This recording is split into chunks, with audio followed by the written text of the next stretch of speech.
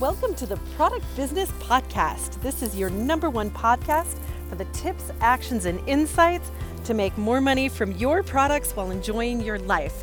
I'm your host, Amy Wenslow. Let's dive right in. Hello, everyone. This is part one of a two-part series about branding for your business and your product. There is so much conversation around branding that we're going to bust some myths and tell you how to move it forward, whether you have a brand that you're redoing or you don't have any branding in place at all. So most of you think you have branding in place, but I can guarantee that you're going to hear some surprising elements of your brand that you may not have thought of before. So let's jump into this. What the heck is branding, right? There's so much conversation around it. What's your brand? Oh, a personal brand versus the business brand, for all of that. It can be exhausting and confusing. So we have been involved in brand design and package design, business communication for, a couple decades now. And my company, Products to Profits, started as a service agency where we did the work for people.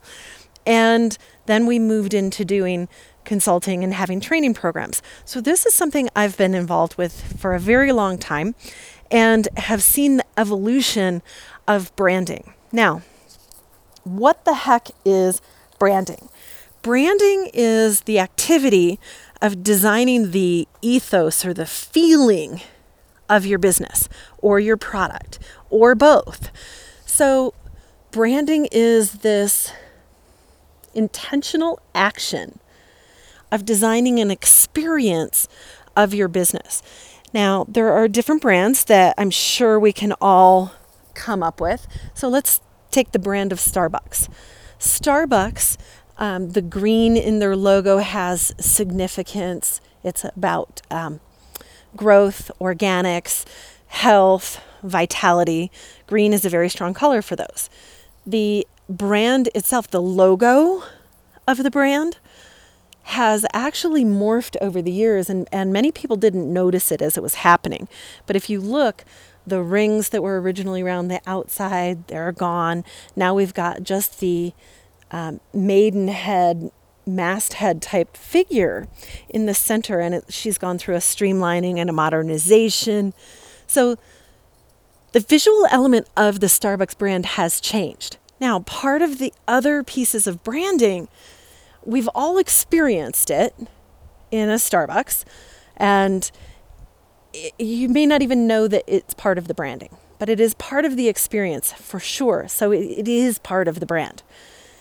I had the privilege and honor of studying under Eric Flamholtz at UCLA last fall. And Eric is a brilliant business strategist who has done a little bit of work with, that little company, Starbucks, when they wanted to grow from hardly on the map to doing $1 billion, and they wanted to do it in 3 years. And Eric is the one who did the organizational structure with them. So I had the privilege of studying with Eric last fall, and we were talking about the evolution of the experience of the business and the brand. And so the brand actually embodies some of the corporate culture, even with their employees. So when you're thinking about branding, here are the elements that you're going to think of. And we'll talk more about this in the next episode. So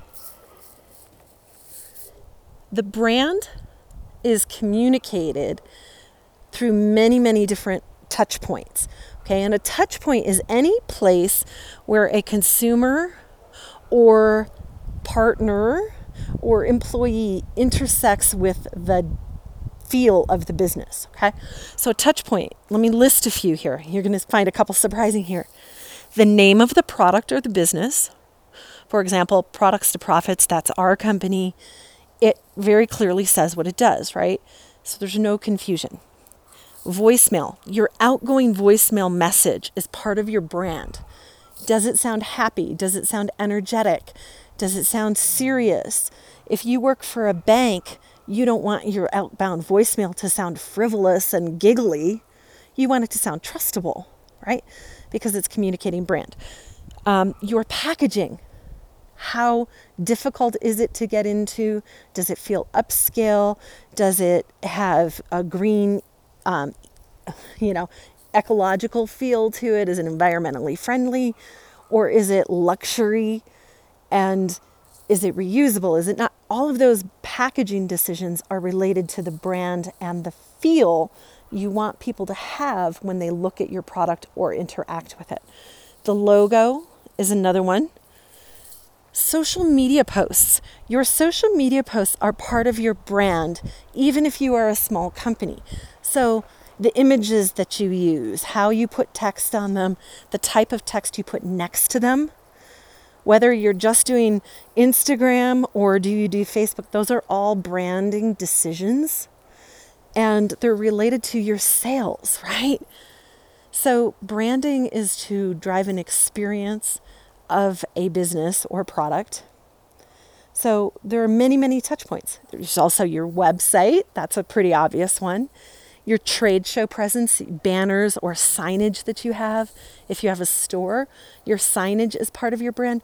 The other parts of your brand, say you have a cafe and you sell products in the cafe, and that's why you listen, right? How clean your cafe is part of your brand. Right? It's part of how trustable your food is. How clean it is. Can you see into the kitchen? Is it well lit? What colors? What's the decor? Those are all part of the experience. If you've ever been in a Hard Rock cafe, you see brand everywhere. They've designed the brand experience. And I had the extreme pleasure of meeting someone who does the Universal theme parks stores. They're working on the one for the Jurassic Park ride right now. And we were discussing the branding and the feel that the store is being developed for. They also do displays for Kroger's grocery stores and many other places. But Universal Studios is massively involved in the brand experience of the Jurassic Park ride and the theme of it, because they know that it actually helps drive sales, both of tickets at the gate, right, and product and merchandise in the store. They have that so dialed in. It's fascinating. So it can be your physical space. It can also be your promotions. How you run a promotion. Do you run a promotion? Like in our company, we don't really run a whole lot of promotions. Right now we have one on our product mastermind because we're celebrating our book launch. The fact that we don't offer very many promotions is part of our brand because we know that we are a value, right? So we don't run a whole lot of promotions. So what that does is that when we do, people notice. Like right now, the product mastermind, we are actually paying $500 of the registration fee for anyone who joins while we're celebrating the book launch in this limited time offer. So you can pick up the book. It's turnproductsintoprofits.com, and it's free. And then if you want to join the product mastermind, you can certainly apply for that. But the way that we hold space around it is part of our brand. Because I know that we had one 10-minute conversation with a client and we saved them $150,000 in that.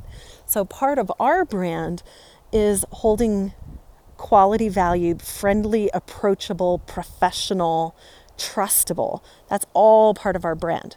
So when you're thinking about your brand, you want to think about the experience you want people to be having. Okay? And then you design all the elements of your business for that. Does that make sense? I love that we're in this conversation together. I'd love to get your comments on this episode, and I'll be back with our next episode to talk more about some of the vocabulary of branding and how you can implement it for your business. With that, everyone, thank you so much for joining me with the Product Business Show. You have just listened to the Product Business Podcast with me, your host, Amy Wenslow. Subscribe, review, and share our podcast on Apple iTunes, Podcasts, or Google Play. Until next time,